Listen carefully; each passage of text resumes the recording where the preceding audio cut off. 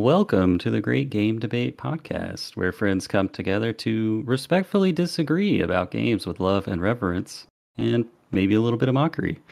As always, I'm your host, Caden Berthay Lane. We're having a little bit of a cozy, intimate podcast this week. It's just me, Jonah, and our special guests. It's Steven and Mateo, both out this week for various reasons. Hope to see you guys back soon. Jonah, how you doing this week? I'm doing great. I've got Mhm. a little side project that I'm working on. Um, Ooh. my wife has been an excellent computer whiz helping me design not only a brand new link tree for just like our platform, but also helping me create business cards. I'm just getting stuff ready for Wow, MVP Kyrian. Let's yeah, go. getting ready for PAX West, so I need business cards, so I'm getting those created. And she's been working tirelessly all day on it, and she's like, "Oh, you want me to do Married her that?" for a And reason. she's like, "You want me to like handle that for you?" I was like, "Yeah, sure, go ahead." And she's like, "Okay, I created you guys a TikTok account. I created you this, Wow, this, how much this, you this, paying her, this." And dude? I was like, you said you were gonna help me design a business card. And she's like, well, I just created a whole link tree and created all these social profiles for you. You're all set, and the Wow, is link she an tree official looks member of the podcast Yeah. at this point? Community manager is my wife, I Yeah, guess. awesome. So she did all that. So I guess if you look in the description, there will be a link tree for you to have access to all of our stuff. And on that note, we also have our brand new Patreon, The Great Game Debate. No, yeah, it's just The Great Game Debate. And Hmm. I want to thank one, Dan Giesland, for supporting us. We got our first patron. Shout out to Dan. Shout out, Thanks, Dan. buddy. Awesome. And our special guest this week is none other than Wout, aka the Hashtag0nist of Yay. PlayStack Games. How you doing? Yay. I'm back, baby. That's Come right. on. Yeah. We were just talking about it before recording, Yeah. but we just wanted to give you a big shout out because last time you were on our show, we asked you and you delivered to us a very helpful, what do they call it? Feedback. Constructive feedback. And, we drastically changed the format of our show and it's been that way ever since. So we really appreciate it. And thanks so much for coming back on. Yeah, it's my pleasure. I also want to say, I love how we like for the listeners, we were just pre-chatting before the record, and as soon as this dude hits record, he goes like, "And this is my podcast voice." And it's like so good, it's so smooth, unbelievable. Well, everyone, I hoped you stopped by the Star Rail on your way in and picked up your space baseball bat because I it's not for the did. icebreakers. All right. Our icebreaker question comes in this week from a certain friend of the show you may be familiar with, our old buddy Wesley Bates. Shout out. His question this week is: you can permanently change one thing about the following video game character. Explain what thing you are changing about this character forever and why. We have chosen this week, very topically, the character Link from Legend of Zelda. Jonah, you're a big Zelda fan. Anything you change forever about Link that you think Nintendo's sleeping on? I was just before we get to that, I've got two things. First, you said space baseball bat, and you missed Hmm. spaceball bat. So there's Spaceball bat. Oh, Baseball bat.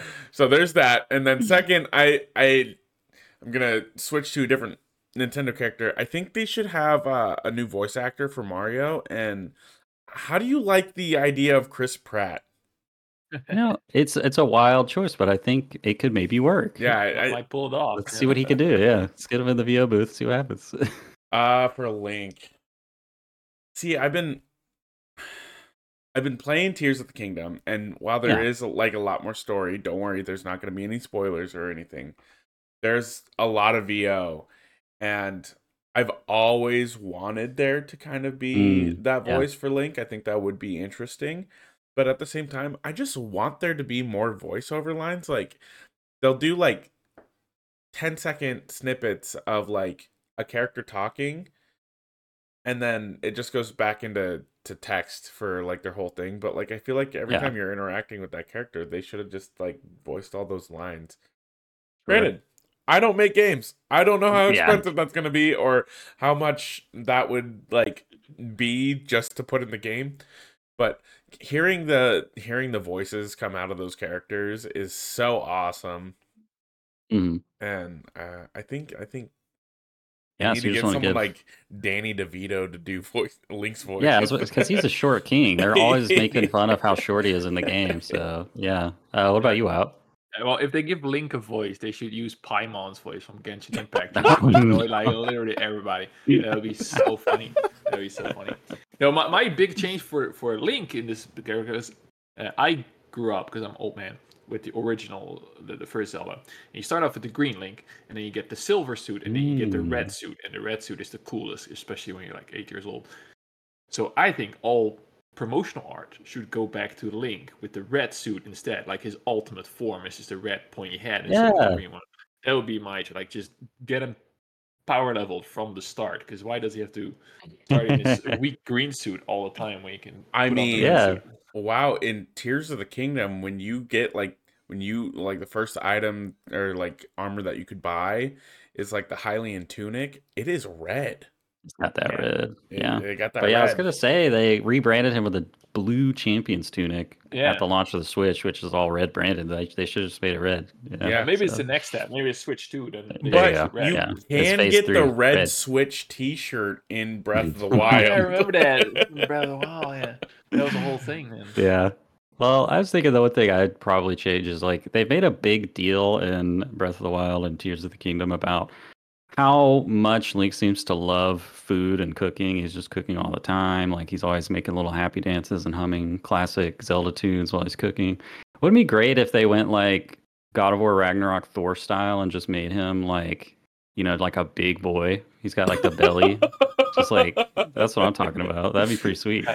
Like every time you eat past your hearts, you just Oh get yeah, there you bigger. go. We just do the Fable thing. Remember Fable, or you could get fat if you just keep eating pies, and pies. Let's do that They again. eat celery to lose weight. Yeah, awesome. That was so weird. All Run right, everywhere, but only lose weight when you eat one celery stick. wait a second. Did we just turn Link into Santa Claus? The Yeah. belly, the With red, the red suit, big jolly talks. guy. Yeah.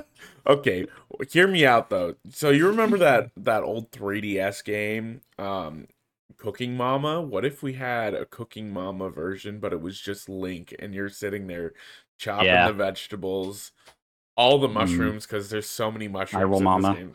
Hyrule Mama. Yeah. It works. It sells 1 million copies, no doubt. Yeah, I'd buy it. Yeah.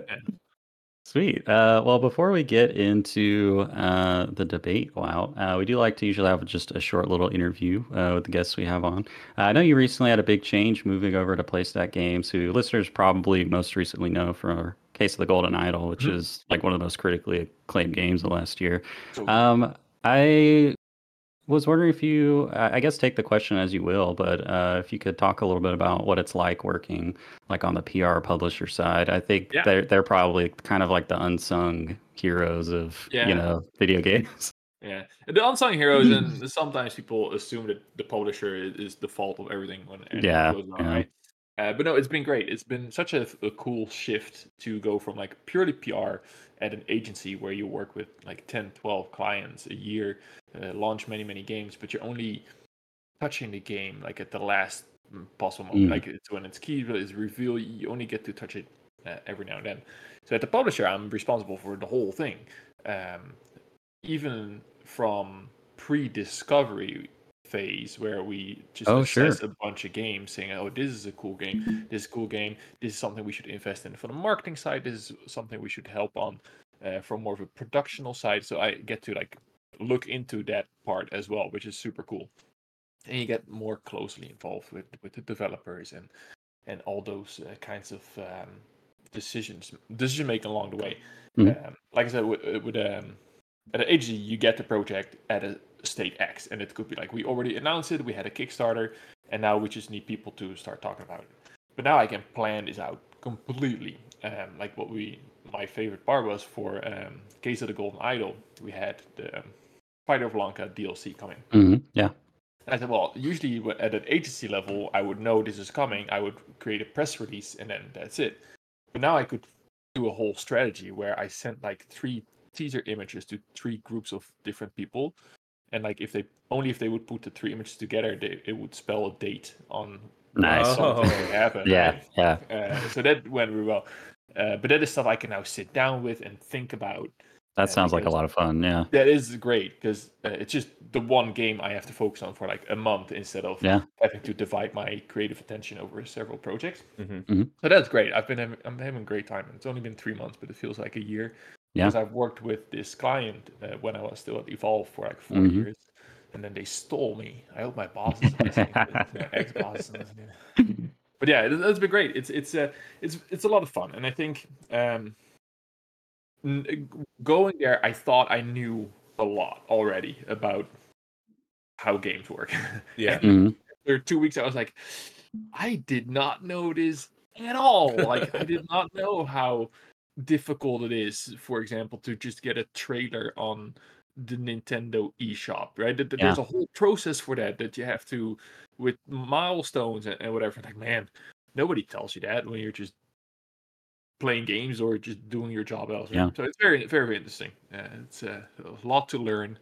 And every time I think I'm smart, then I talk to my coworkers doing this for longer than I'm like, oh, maybe not so smart. Well, that's awesome. And I'm glad it sounds like it's been a good change for you. You get to be more Yeah. creative. That's really cool. Jonah, do you have any specific questions for Wow before we move on? No, I was just like, are there like a couple titles or anything that you're able to talk about that's coming up?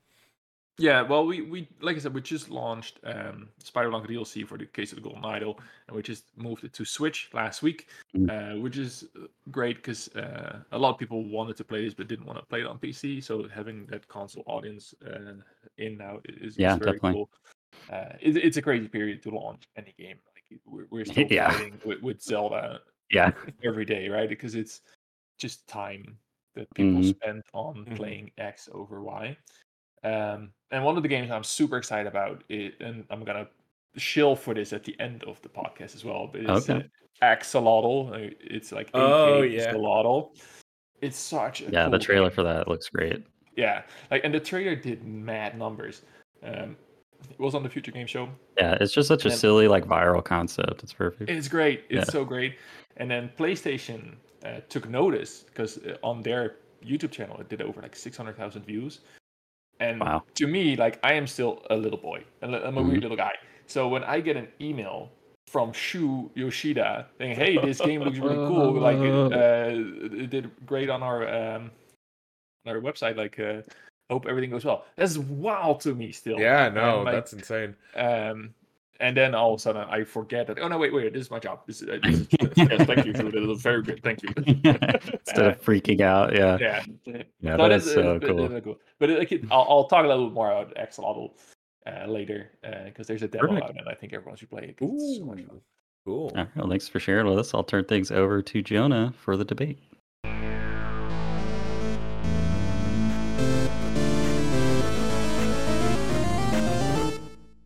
Welcome back to the debate. We have a map debate kind of today.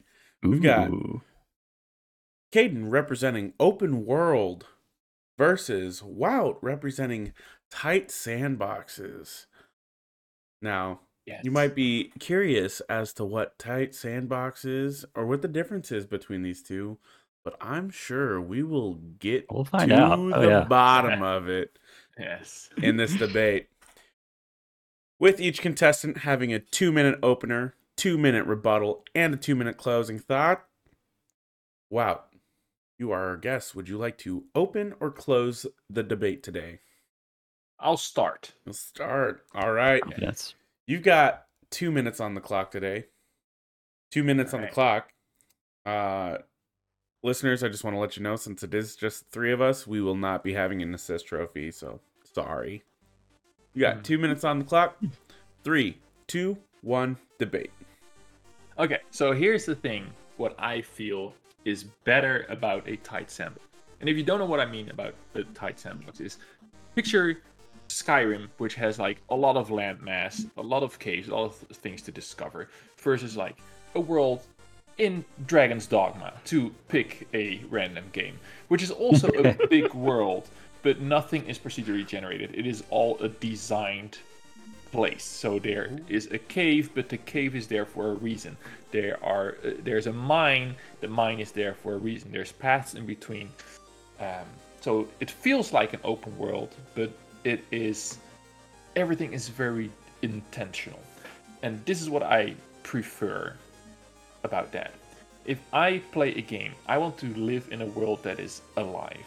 If I play Dragon's Dogma and I find a bandit camp and I see bandits around there because their camp is there and I see traffic going back and forth there, that feels like this world makes sense. For other people who might like a Skyrim world where you have like 17,000 ice caves with 7 draugrs and an old salad at the end, why is that there?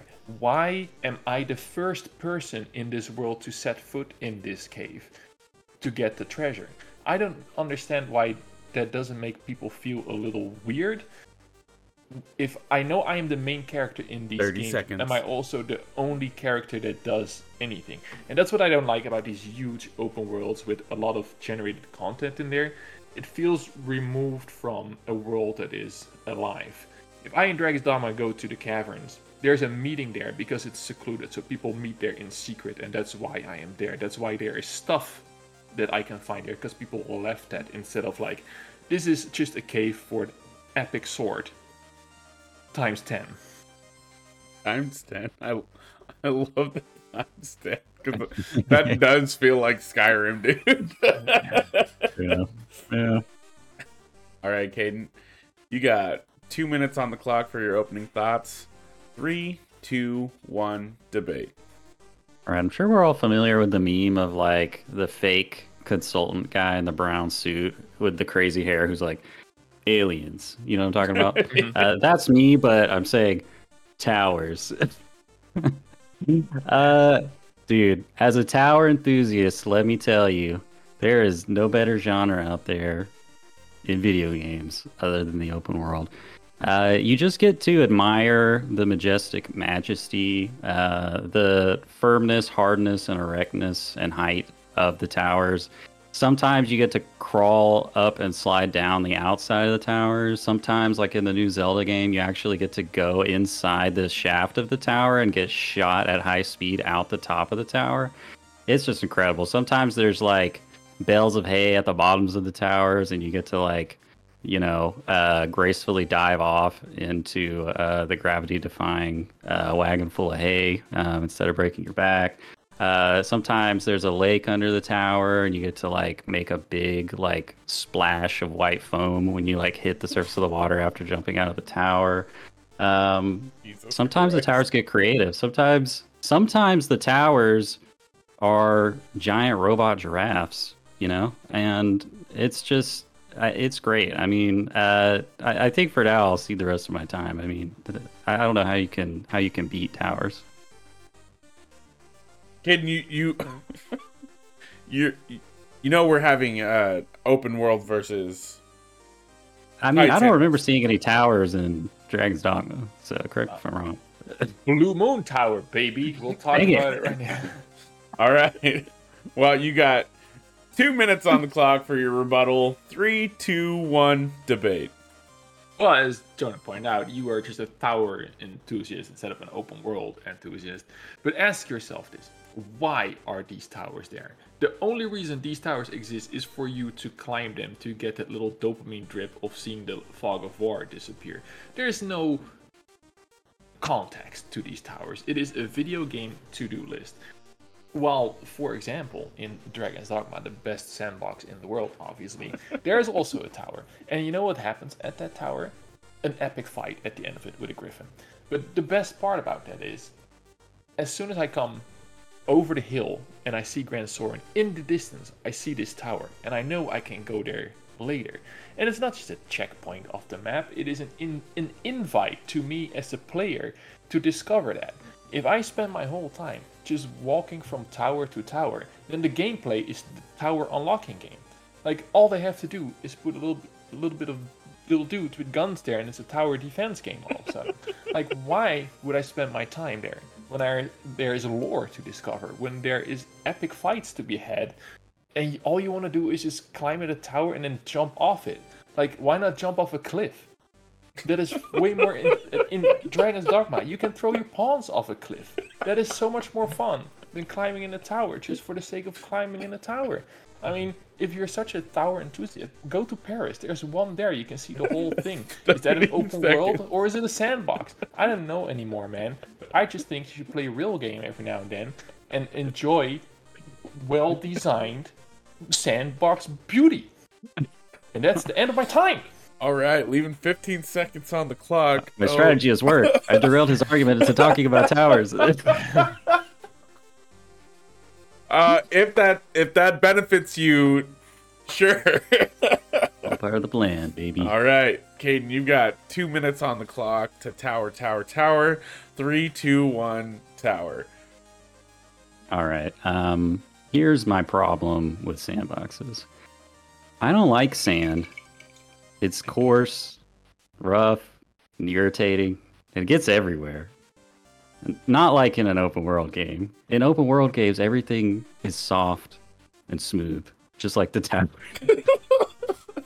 You know what else is soft and smooth in an open world game? The tall grass. I'm sure there's plenty of grass in open world. No, not open world. Open zone tight sandbox games like Dragon's Dogma, but it's just there to look good. It's just there to like increase your immersion and the believability of the environment. But you know what it doesn't do? It doesn't allow you to crouch inside of it and cause enemies to suddenly just not be able to see you anymore. Even if it's bright green grass and you happen to be like an adult woman with like extremely long, voluminous red bright hair, that would contrast very easily against the grass. But you can pick any open world game out there you want. There's going to be tall grass and you're going to be able to turn invisible by crouching inside of it. And that's just not something that's offered by tight sandbox games like Dragon's Dogma, okay? What else can I say about sandboxes? I'm not a fan of like how consistent like the quality is in like tight sandboxes. It's like when you're in an open world game, there's all of this like wildly fluctuating like level of detail, and it just keeps you like interested and excited, you know, because like every like 30 seconds or so, like the models like might pop in and suddenly have more detail and like more polygons than they did a second ago, and it's very exciting. You don't see that in the sandbox games. For now, I'll see the rest of my time. Leaving 10 seconds on the clock. Very nice. I don't understand how that was part of a rebuttal, but you know what? We'll roll with it. Wow. We're going into round 3. You've got 2 minutes on the clock for your closing thoughts. 3, 2, 1, debate. Well, I think your obsession with tall grass and hiding in it exposes a big flaw in your whole debate strategy. First of all, take the best known open world game, Skyrim. There ain't even grass in Skyrim. It's all ice and rocks. Damn it. Why do I need to go into the Skyrim world and go into a cave if I cannot even find grass? Like, a real designer would have put some grass in that cave to hide in, like you can do in a sandbox. But no, everybody has to generate new stuff. They think quantity over quality, which is just, we all know how this is so not true. But if you want some grass, I will let you know this. The grass in Dragon's Dogma has been modeled after a nice little road in, I think it's Wales, that they went to get a good look at the countryside. And you cannot tell me that Wales does not have the best long grass to hide in the world. I think if you look at Google Images and you type in Wales grass, you will be amazed about how good that grass looks. And I think if you look at it, you would want to hide in it. Try finding that in Skyrim. Try Googling Skyrim grass and see what kind of shit grass you can find. And that's, I think I'm gonna close on that. Wales grass will beat out Skyrim grass any day of the week. So sandbox for life. All right, leaving 30 seconds on the clock. I was not prepared for this debate today. I looked up the Wales grass. It's pretty damn tall. All right, Caden, you've got 2 minutes on the clock for your closing thoughts. Let's close this thing out.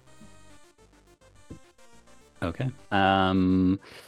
I'd like to touch on a topic that Wow pointed out as a failing of open world games like Skyrim, how you may go through the same cave, find the same old salad on the same old skeleton at the end of it. But um, one thing I think that open world games offer over sandboxes is the fantasy of the feeling of exploration and discovery. It's not about the old salad that's been generated by an AI program to populate the dungeon at the end of the dungeon. It's about the journey of finding the cave, exploring the interior of the cave, and eventually finding that old salad at the end of it. It's about it could be anything. It could be an old salad. It could be a cheese wheel. It could be a cinnamon roll. Like it's enhanced. It's infused with value due to the memories of the journey you took to get there. And in an open world game, there's just practically an infinite amount of cheese wheels and old salads that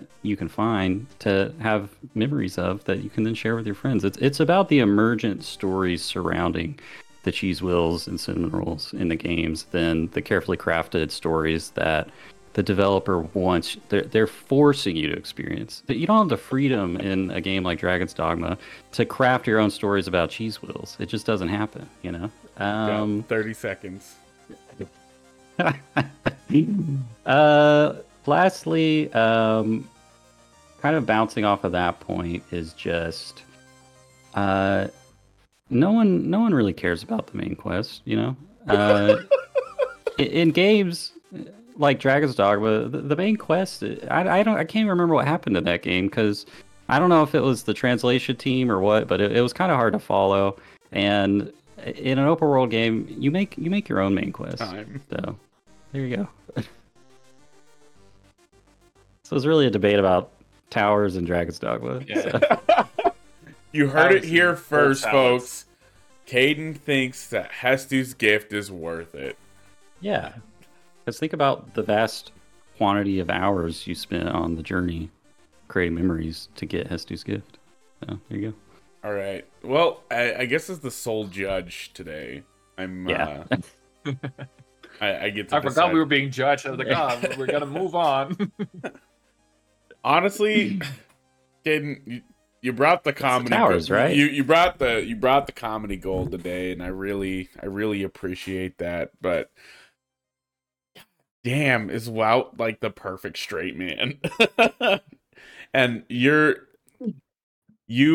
just taking me back, holding my hand as we're walking down the dirt road with the whale's grass blowing in the side, holding my hand, protecting me from the bandits, and letting me relive Dragon's Dogma once again. My points going to Wout. Privilege. Yes, privilege. Yes. With one judge, you cannot lose as the guest.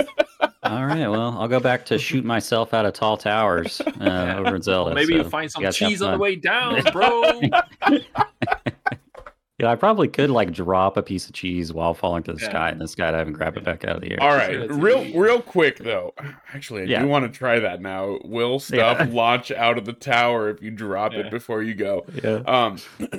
Have you been falling in Tears of the Kingdom, and then a star fragment starts to fall right next to you? Oh my god, it's so good because you just hear like the sparkle, and then you see a shooting star pass you, and you're like, I don't care what the hell I was doing. It's second fiddle now. I'm getting the star fragment. Yes, so good. Is that something they borrowed from Animal Crossing where you see that happen, or is it Zelda specific? Animal Crossing wishes it was Zelda. All right.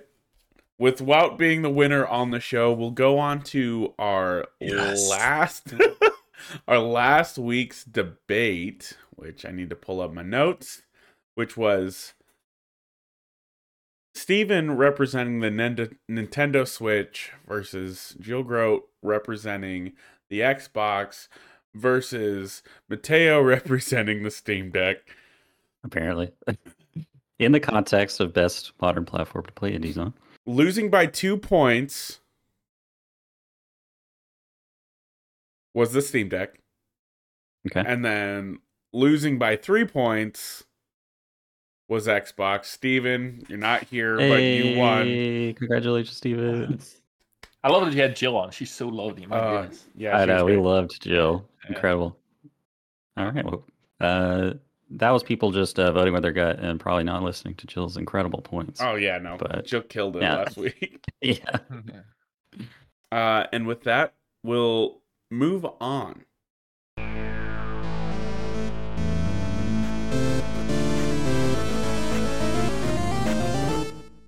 All right.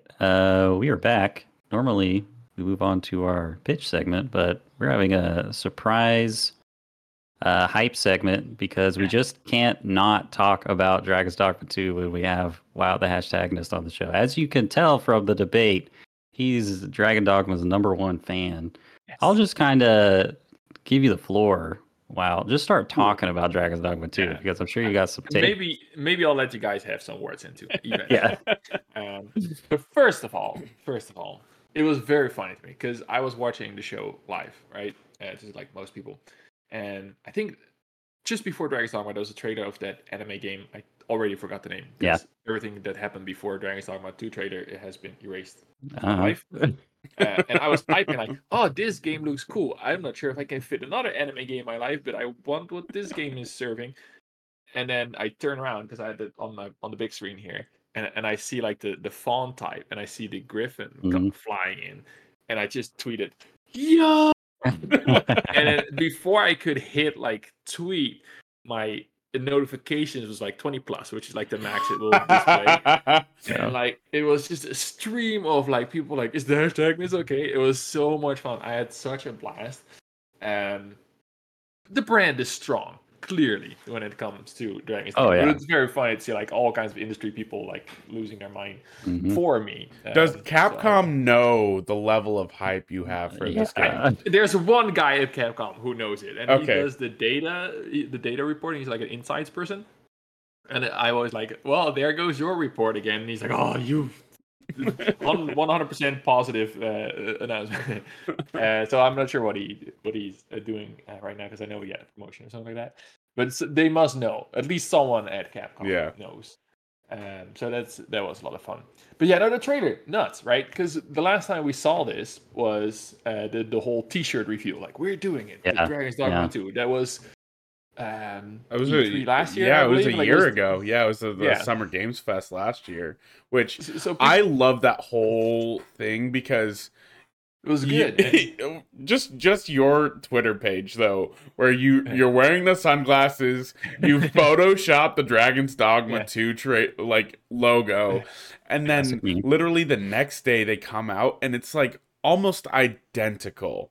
Yeah, it was good. And I was like, did he know? Yeah, the leak trailer. Did you know? No. It was just like I just took, and this is the worst Photoshop of my life. I just took Dragon's Dogma, and then I took the part of the big D, which I cut a strip off, and then I used it twice to make a 2 symbol out of just the strip of the letter D. It was like not very sophisticated, and then I just put it on, and then you can still see like the Windows picture, when you open a JPEG on, like it's super low effort, but it was funny.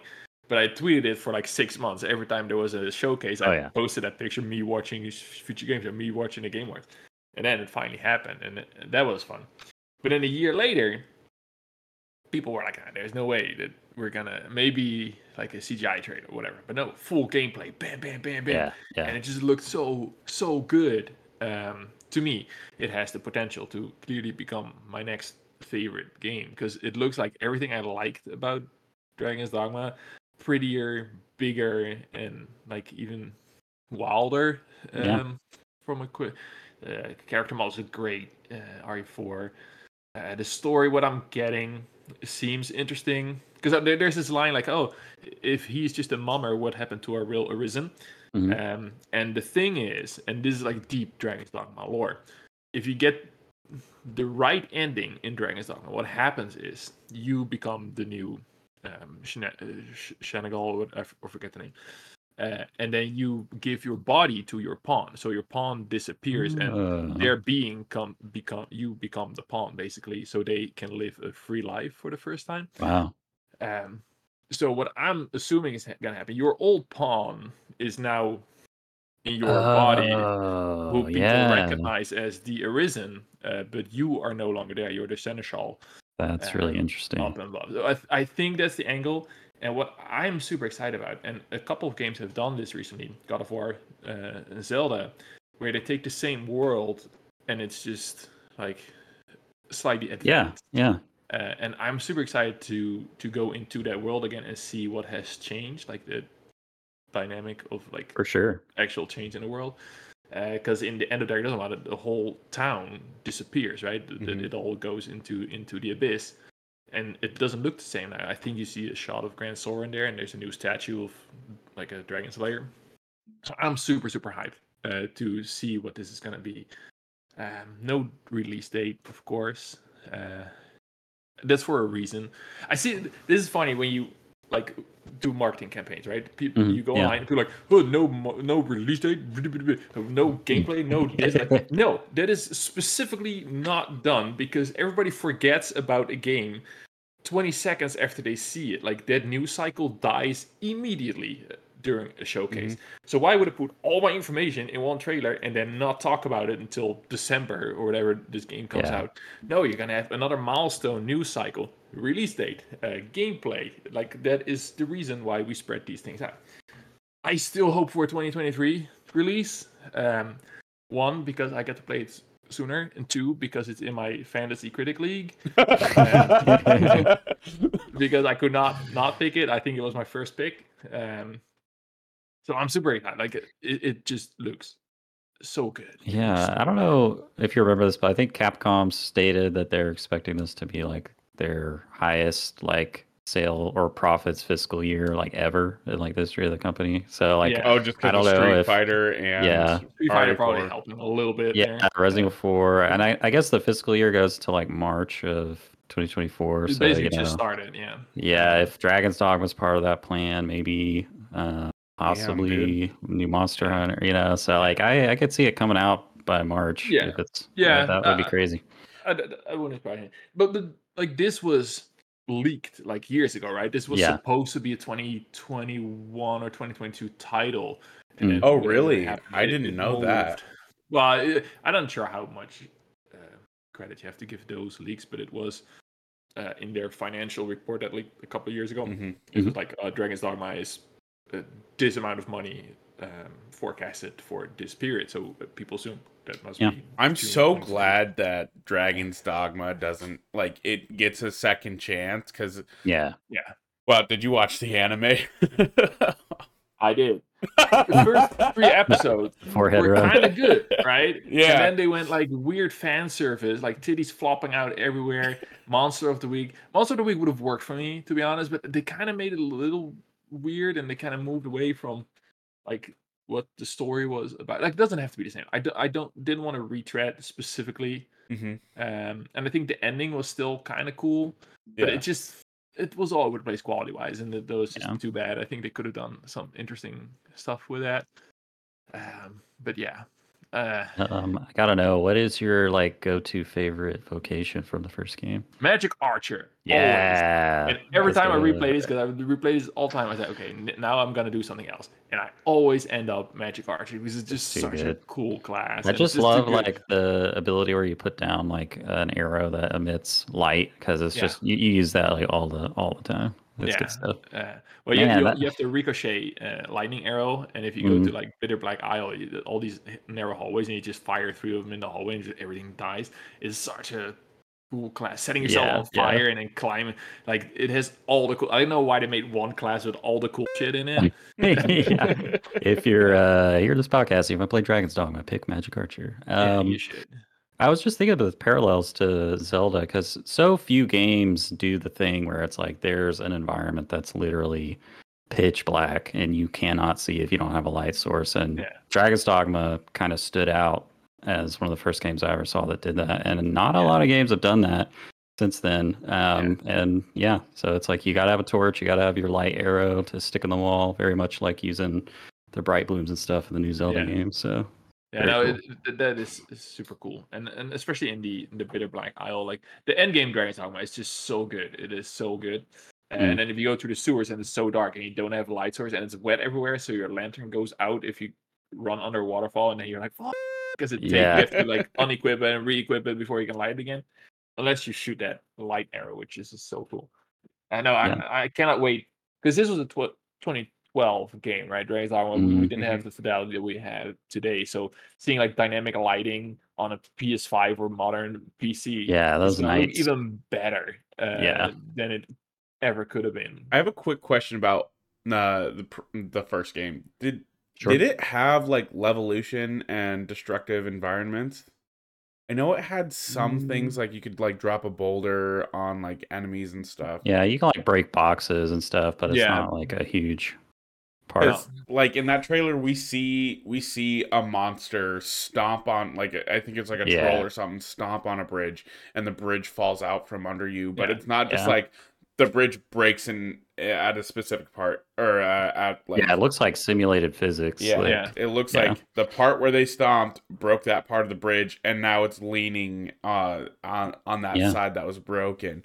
So how deep into the simulated physics and like destructible environments do you think they're going to go with for Dragon's Dogma 2? I think that might be like one of the main places where they like level up the game compared to the original. So yeah, you could see the desire to do stuff like that in the first game with like how dark it was and needing the light and like getting wet, like putting out your lantern and like, you know, making like ice and lightning attacks more powerful. And so. And you could see, like, I think the bridge thing is very deliberate because later on you see a skill where you like create a bridge.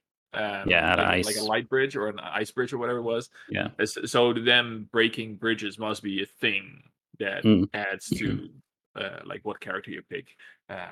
So that way you can get to a place you otherwise couldn't. And that's what I liked about Dragon's Dogma 1. Character creator actually was more than just what your character looked like. So you picked a very big chunky character, you could carry more stuff, but you were slower. And you could not go through certain passageways. That if you picked a small, nimble character, you could go to cracks in the walls and stuff. And it probably only worked like twice that actually had a function. But I hope they're leaning into that specifically, like that whole cat race that they introduced. They probably can do something. They can probably talk to other characters that you, if you don't pick the character, cannot do. Like stuff like that. I'm hoping that they're gonna lean into. You just reminded me with the height thing. You literally can like avoid the whole thing where like if you get in waist deep water, it puts out your waist mounted lantern because you're so tall that the lantern is above the water level. Yeah. So just stuff like that, you know. Super cool. Yeah. Yeah. But no, like obviously it looks great. I'm super excited about it. I hope it does well. So I can start hyping up Dragon's Dogma 3 after that. I hope the end game is there. And a lot of people are like, oh, I hope they do co-op, and they like, I hope and instead of pawns you can actually play together. I hope they don't do that at all because it's gonna change everything what that game is. Like the beauty of that is having that pawn and building a bit of a relationship with that pawn because they match your playstyle. If I can just bring I forgot that was the whole in, thing. like you have to rebalance everything. Like you have to rebalance because if you co-op and you go this way and I go that way, like how does the game generate that world, right? A pawn is always with you in the same place as you are. I get how attractive it looks to just say like, oh, 4-player co-op because you can have a team of 4. I know, man. Like a boss fight is gonna be stupid easy if you all bring your main character because there's a reason why your pawn can magic only be archers at it. exactly. Like there's a reason why your pawn can only be one of the starting classes. But we'll see. Like I get it. Like there's a reason why Dragon's Dogma Online did not do well, and that's probably part of that. But I'm just so hyped to see that world again. Because you saw a couple of things like the big wall that you end the game on, basically where the dragon is. It looks like there's now a town in front of that gate. You know, there's all these little throwbacks to what it can be. I hope they bring back Bitter Black. I hope it's that they support the game. That I can play it for quite some time. Yeah. I thought maybe I should stream it, but I don't think I want to stream it. I just want to play this for myself. Oh first. yeah, just soak it in. Yeah. And then I will build the best pawn in the world And then that people speedrun can it. rent Yeah. my pawn. And then I'll speedrunning be it, picking yeah. up your pond. Yeah, Yeah. for sure. Yeah, the hound will return. That's for sure. Caden, Yeah. as a Monster Hunter fan, what Oh yeah. what does this game mean for you? I mean, this is like, maybe aside from the Horizon games, like the next best like Monster Hunter game out there.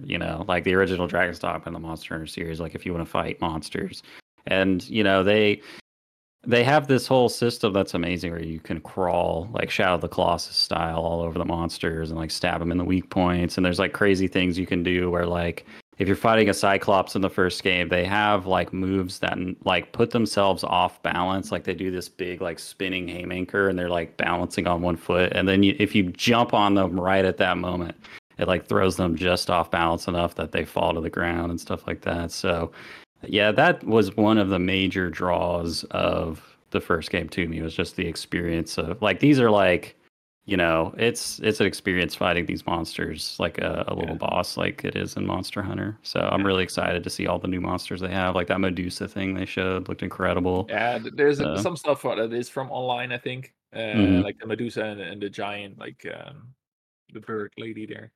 Yeah. Um, yeah, no, it's gonna be great. Like, man, I cannot tell you. I can't tell you. I have been telling everybody how excited I'm about this game. Yeah. I like I said, I just hope that after this, there's like 100 me's that are screaming about how good this game is all the Yeah. time. It's the second Um, chance.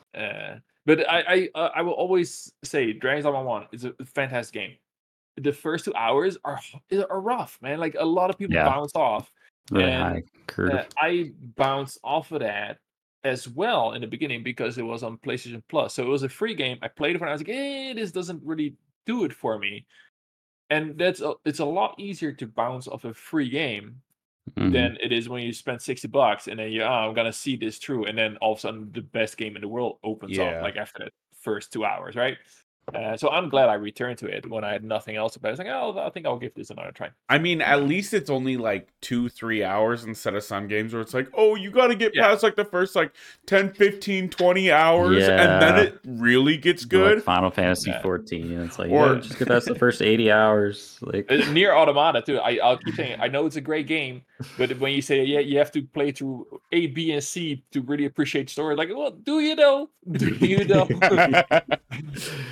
yeah, so I can't wait. I mean, I shocked Wes because we got the Metal Gear Solid 3 reveal before the Dragon's Dogma 2 trailer, and I was like hyped out of my mind for that. And then when they showed the Dragon's Dogma 2 trailer, I was just kind of like, Metal who? Like, it just, I really can't wait. It looks awesome. Yeah. No. So It's gonna be a good time. It's gonna be a good year. Like the gamers are Yeah. eating well. yeah, it's This crazy. year. I don't want to turn this into the PlayStation showcase recap, but Caden, what did you think of Phantom Blade Zero? Oh, I mean, it looked cool. I've been skeptical of these games because there's been this like weird trend of seeing these games that are coming out of like Chinese and Korean development studios. Like one was like Black Myth Wukong, like looked amazing, and they just seem to just like never come out and then go dark. So I mean, it looks amazing, and I hope it comes out. But if it comes out, I'm there. It looks incredible. It looked so cool, dude. Just like seeing like the parkour element. I've been wanting like a really good like third person like parkour game. Have you played Sekiro? No, I'm kidding. Hopefully it's not that hard. But cool. Yeah, thanks for sharing your thoughts about Dragon's Dogma 2 with us as well. And, Anytime, literally anytime. Like you go, wait, how do you feel about Dragon's Dogma? Well, let me tell you how I feel about you daily on Twitter. How are Exactly. your feelings about Dragon's Dogma 2? Cool. So yeah, with that, we'll move on to the pitch.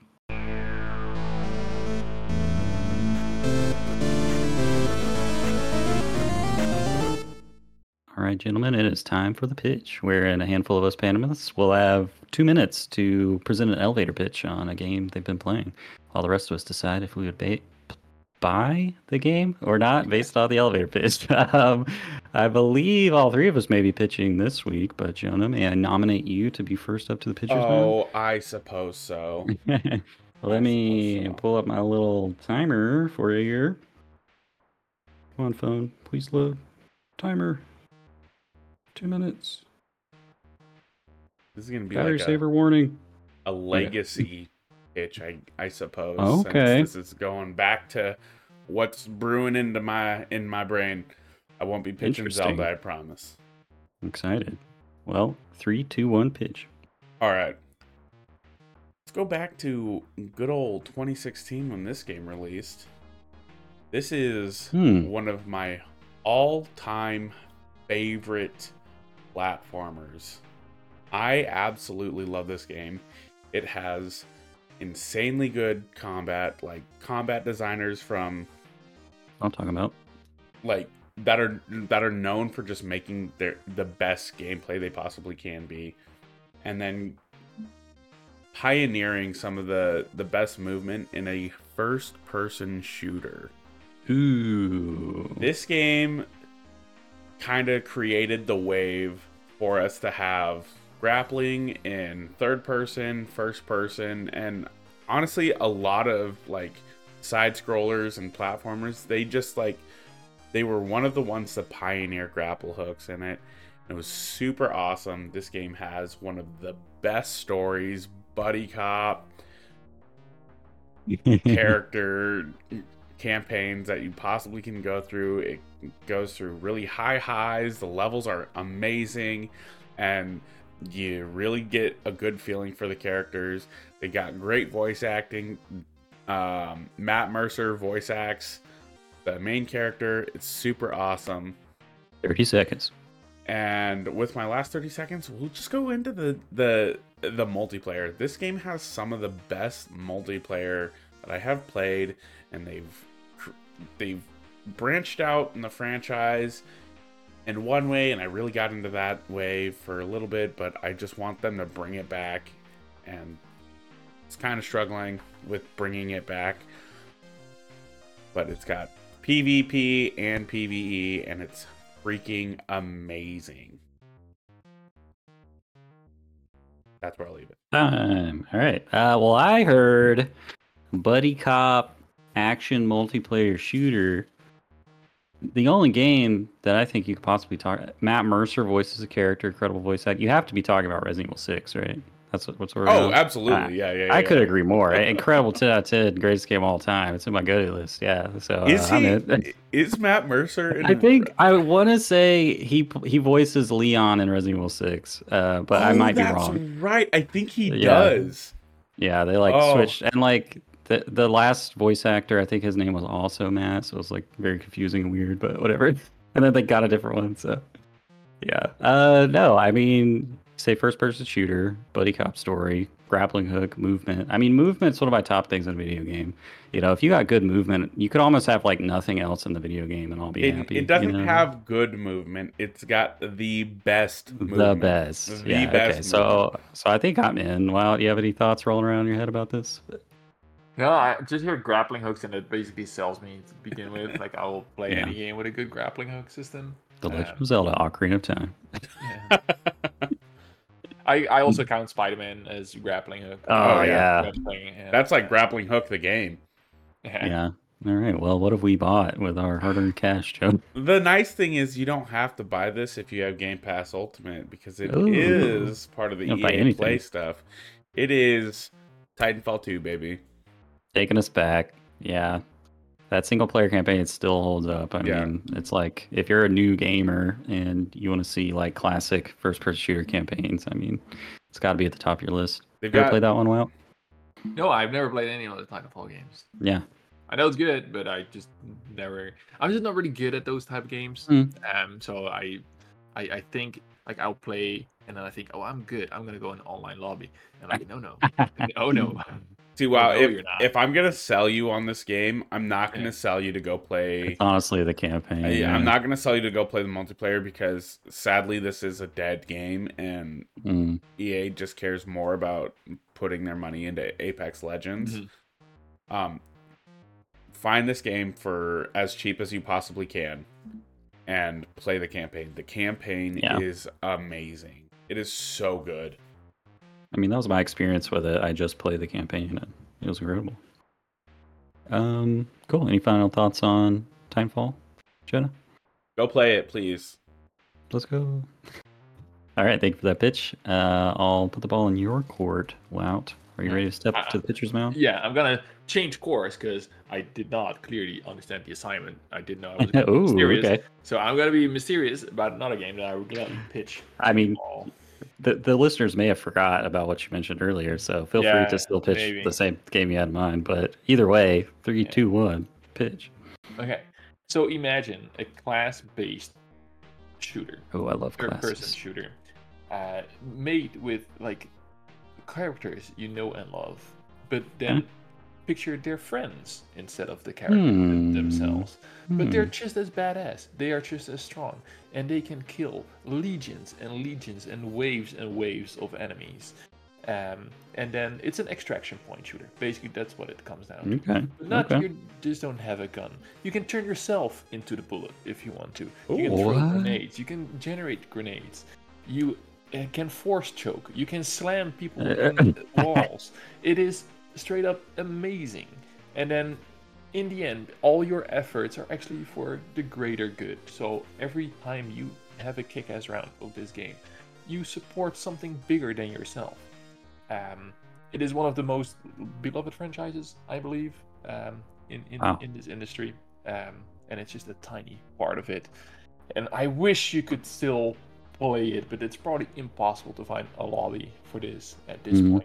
And please, I hope they bring this back as a standalone, because it was so good, and it's been utterly ignored in a recent remaster of what the game was part for.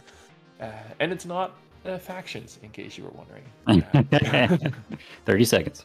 No, that's I think it's kind of it. Like, so extraction shooter, huge array of guns and superpowers, basically superpowers that you can use. I'm so curious because I can't think of what this might be, and I have no idea. But you said the phrase, you said the magic words, you can turn yourself into the bullet, and that's all you needed to say, baby. I mean, see, like, I'm in. When he said that, I thought he was talking about Knockout City, and I was like, oh, dude, I want to go play Knockout City again. Imagine propelling yourself forward as a bullet and then just slamming into the ground and creating a giant explosion with your own super body. Like, feels so good. I want to have a super body that makes explosions. Finish it off with a shotgun, get to the extraction point, get out of there. It is fantastic. Hayden, you do have a super body that produces explosions. Thanks, bro. Well, any final words, Jonah, about the game before it's revealed? I'm super curious. I'm in. I'm a little bummed that there probably isn't like lobbies for you to hop in and play in, but like I'll still check it out if I can. Yeah, just talk about Timefall. Yeah. You want to know what it is? Yes, yeah. sir. Mass Effect 3 multiplayer. Whoa! It was so good, man. What a take.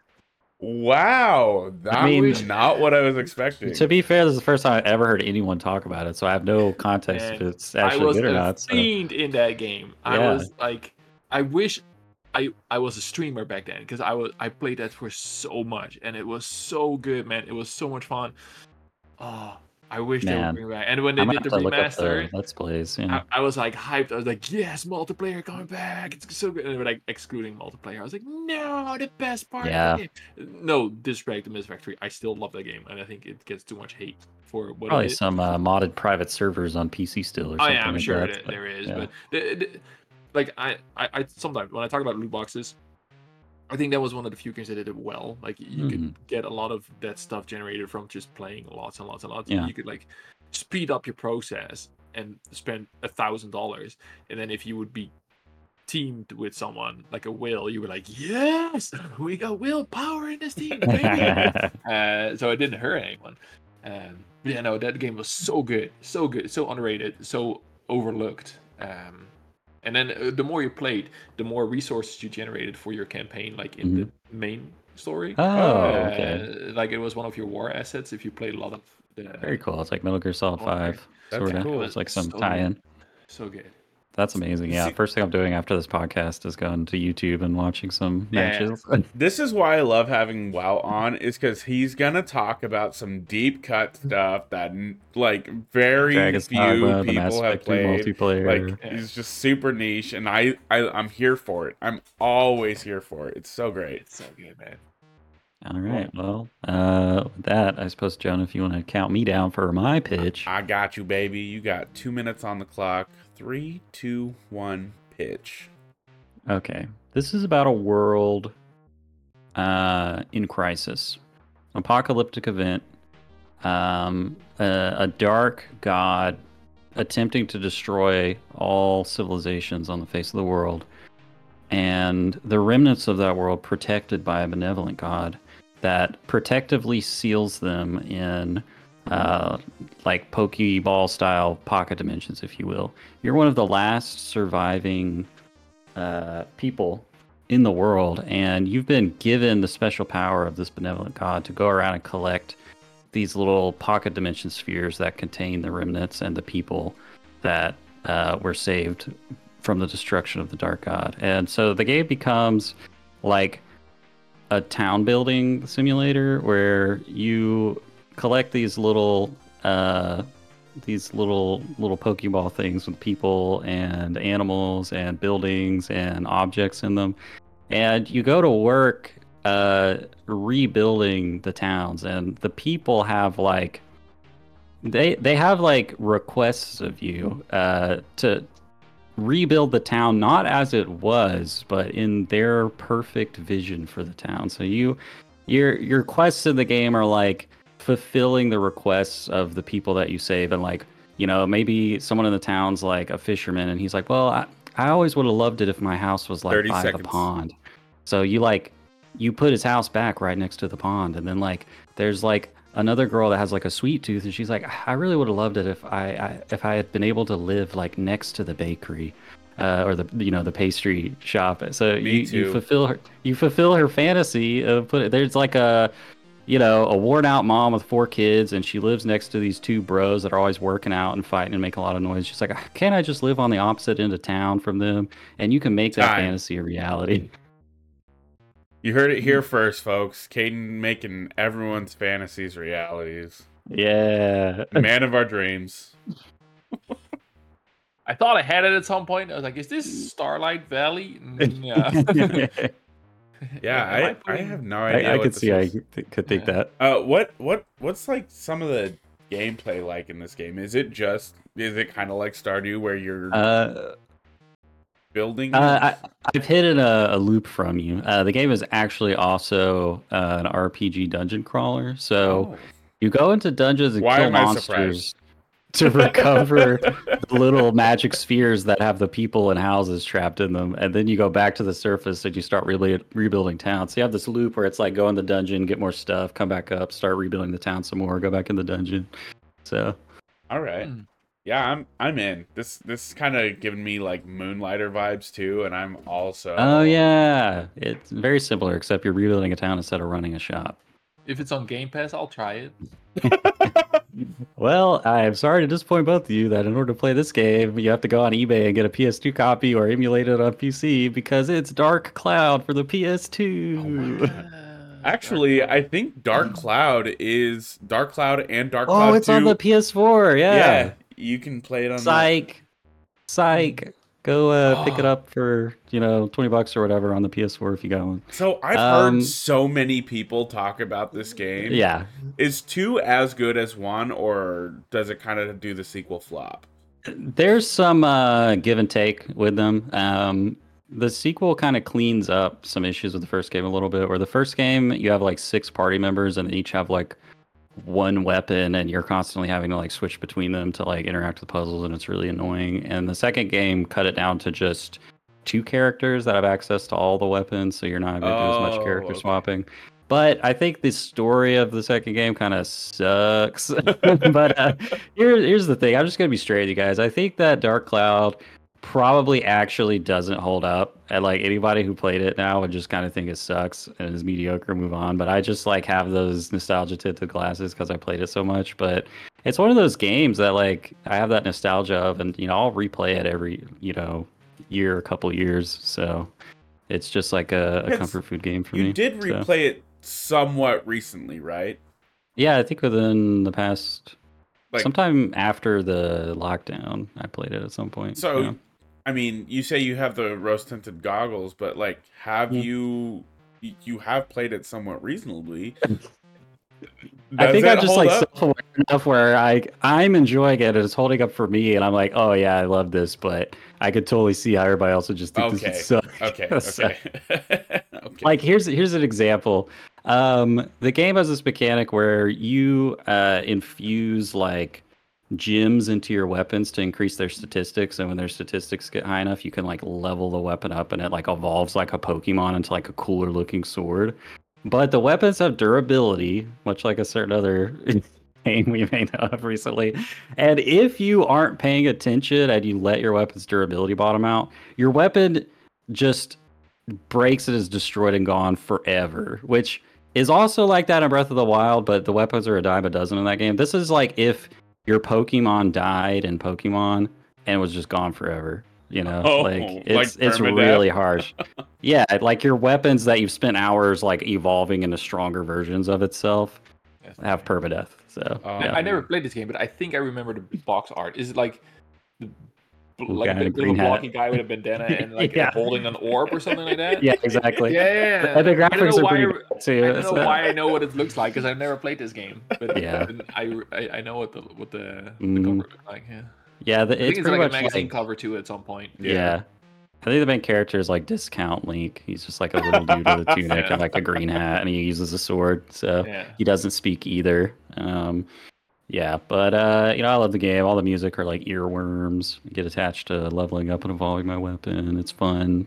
I just don't think a lot of other games have come out that have like the same kind of system of like rebuilding the town, and it's just like really satisfying to me. Yeah. But yeah, good stuff. Check it out on PS4. Totally forgot it was a thing. Thanks for that one, Jonah. Yes, sir. Cool. Thanks for the pitches, boys. And with that, we'll move on to the game.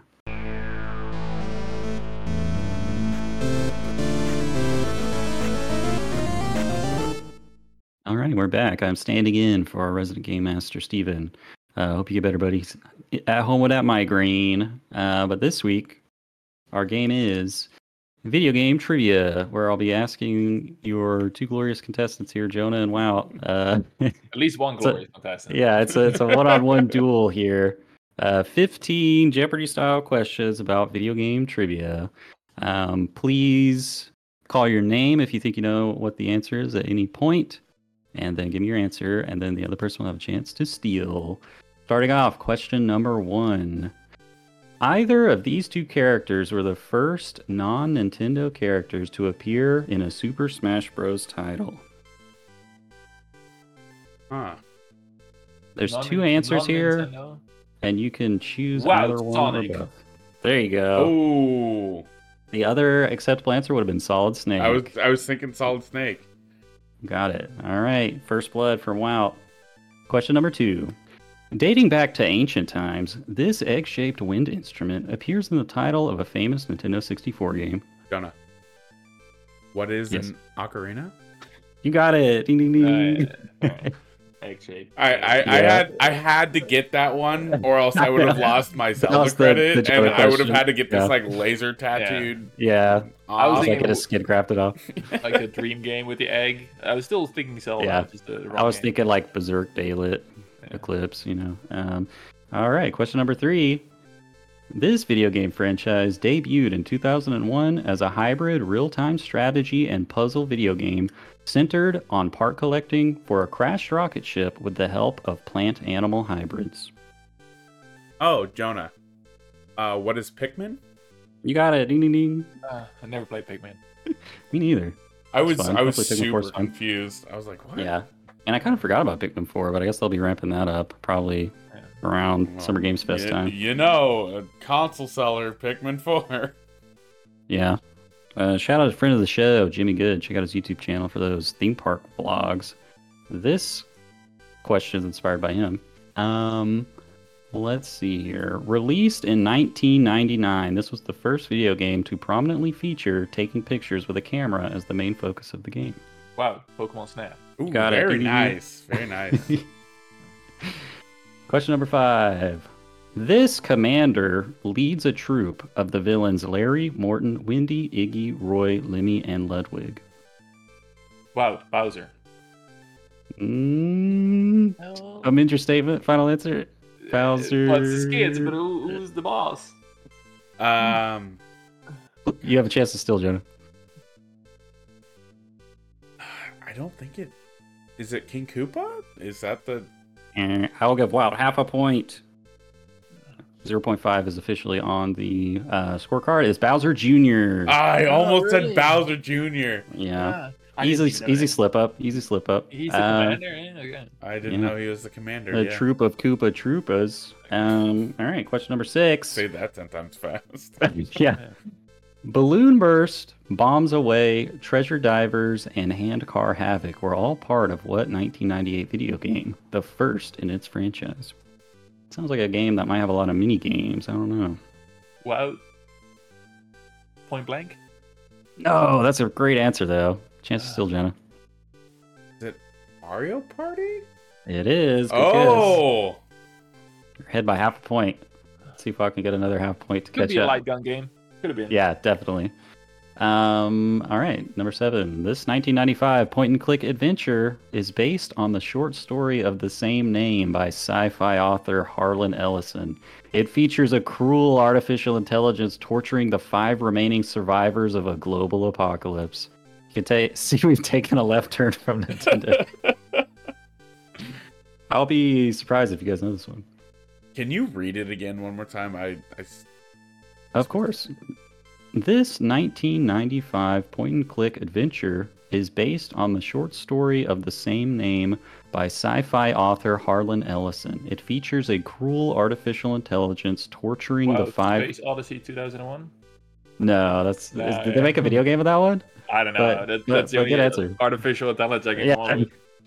Do you have any guess at all, Jonah, or is this just... I have no idea. Dude. Yeah. This came This out hit when it, I was Jim. born. Oh, true, yeah.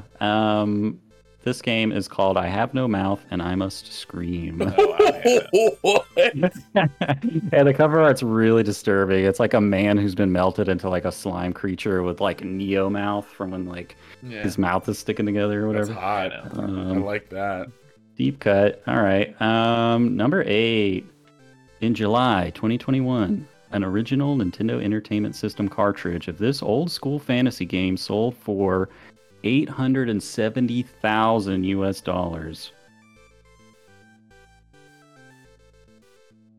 Jonah. Additional clue. Okay, go for it. No. It's dangerous to go to an auction alone. Okay, Jonah. I'm guessing just I'm guessing just because it is the special cartridge. It's got to be the original Legend of Zelda. You got it. Were you gonna say that before the tip anyway? Yeah. Sleuthed it out. I was gonna say like Final Fantasy 1 or whatever. Yeah. There's a lot of. I remember these. the golden cartridges. That was cool, man, back in the day.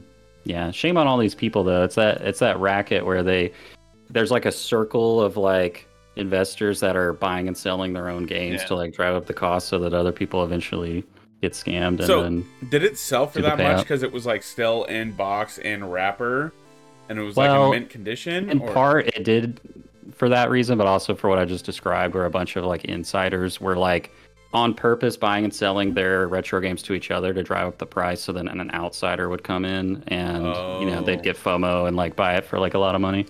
So and then they'd disappear into the ether like, hey, I got my $170,000, you idiot. All right, number 9. The original Konami code gave you 30 of these if used while playing Contra. About lives. You got it. Yep, that was before my time. While closing the gap, only half a point behind. Number 10. Genetically mutated Bandicoot, Crash Bandicoot, is a member of this mammalian infraclass.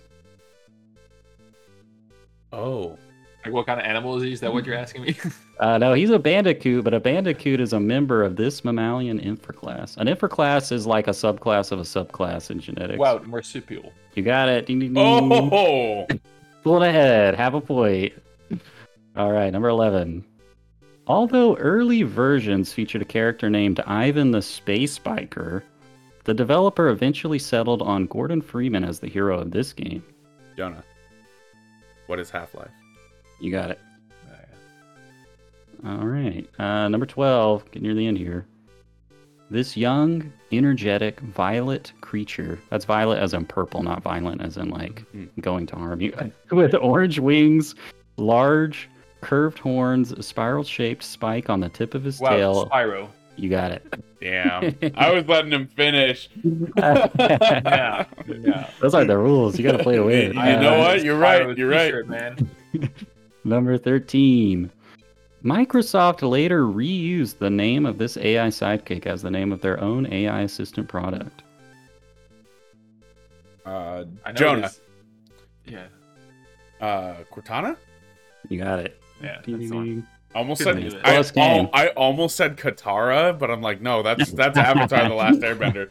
Yeah. Is it Katana? No, that's Mortal Kombat. All right. Number 14, the penultimate question. The M12 Force Application Light Reconnaissance Vehicle, a famous fictional armored fighting vehicle, is better known by this nickname. Wow, Mako? Incorrect. Good guess, though. Can you read that again for me? I'll allow you to answer again, Wow, because I've got to end this with a additional clue. It's the Warthog. Oh, you got it, yeah? Yeah. Oh! Sorry, shut up. Yeah. Okay, this is a tight game. Because of that half a point earlier, you guys are all tied up except Wow is ahead by half a point. Stakes could not be higher. Going into the final question. Set in a high fantasy world inspired by Sicily, the player takes on a quest to defeat the dragon Gregorian. Wow, Dragon's Dogma. You got it. Oh my! Sorry, Jonah. I threw you a couple of Zelda questions. You put a Dragon's Dogma question as the Just one. There were two tiebreaker? Zelda questions. Oh my god. I didn't know it was going to be a tiebreaker. You always make the last question Congratulations. the tiebreaker question. Congratulations, Wow. You win the no well prize. played, Me sir. winning Well a played. trivia game is more rare than you think. Yeah. No, that was incredible. Good show to both of you. Those were awesome questions. Other than the weird, Yeah. man with the I weird was mouth. waiting- That was so. I was waiting for Dragon's Dogma because they were like, I bet he threw He's it. Well, at just least one Dragon's just Dogma. waiting. And if I don't get it, I'm looking like an idiot. Yeah. That's how I felt All about right. the Ocarina of Time one, dude. If I didn't pick Ocarina of Time, Yeah. I would have. You represented yourselves well. You're tied up. One person had to win. There can only be one. It went as well as it could have gone. Congratulations, Wow. We made it to the end of the podcast, gentlemen. Pat yourselves on the back. We did it. It's time for final thoughts. As our guest, Wow, I'll give you the floor. Anything at all that's on your mind or anything you'd like to shamelessly plug? The floor is Yes. yours. I'm going to Yes. straight up shill. I'm going to straight up shill. Let's 'cause go. I thought I Let's was go. going to put this in the game. You know what's even better? Like, everybody loves axolotls, but you know what's even better than an axolotl? An that? axolotl with a machine gun. And Why have that's I the never thought of game this? I'm currently working on. It's called Axolotl, but it's spelled AK-Zolotl because it's an axolotl with an AK-47. It's a top-down Incredible. roguelike shooter. It's absolutely fantastic. It's going to come out later this year, but there's a demo now on Steam. You can play it.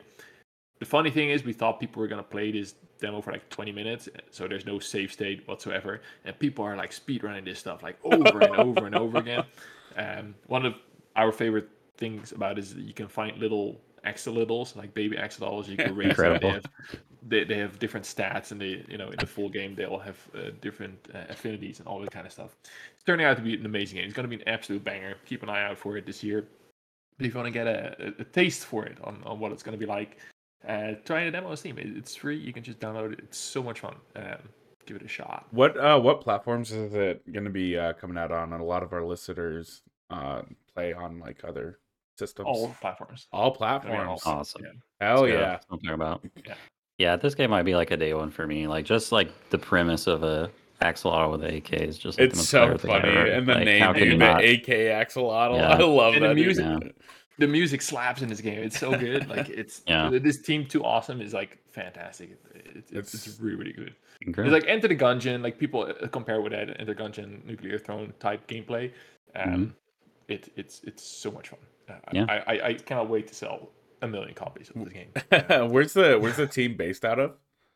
They're a Spanish team, Okay. but Very their head cool. office is now in the Netherlands.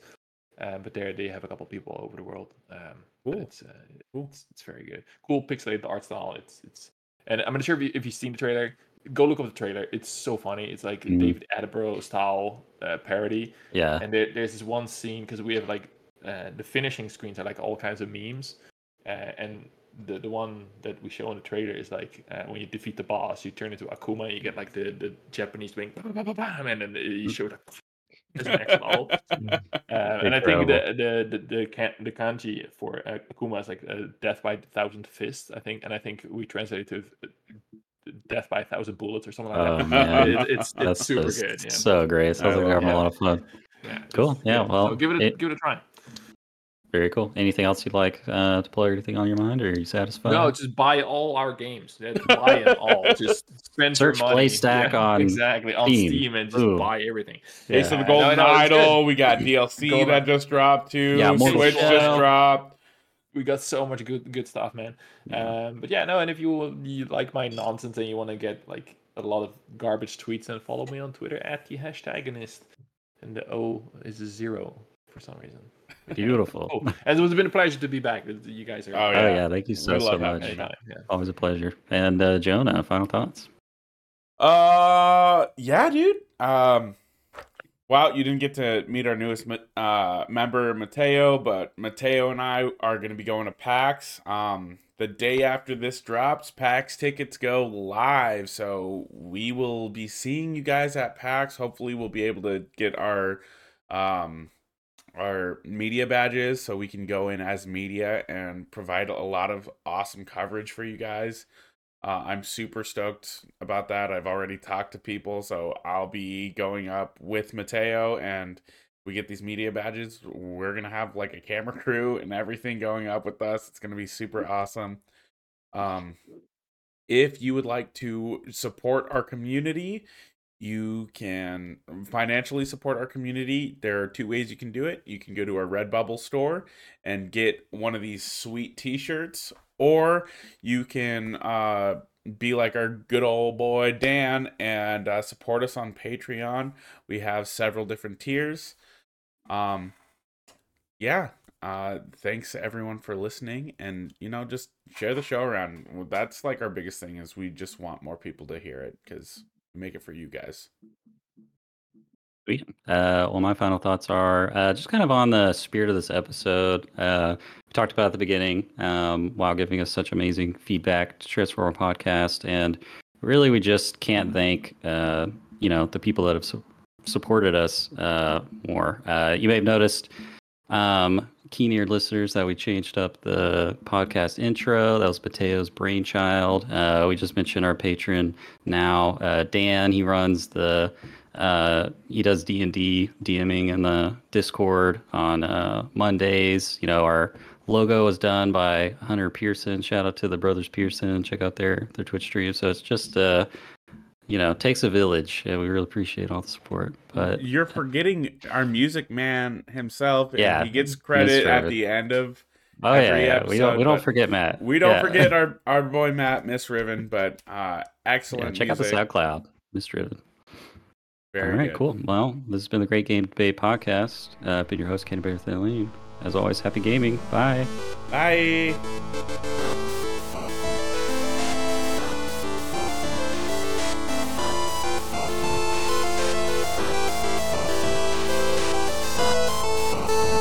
As always, a big thank you to our friend Miss Riven for the music in our podcast. If you like what you hear and you want to check out more of what they have, you can pay them a visit on Twitter at MIST_RIVEN719 or on Bandcamp at Miss Riven. Thanks again for tuning in. Till next time.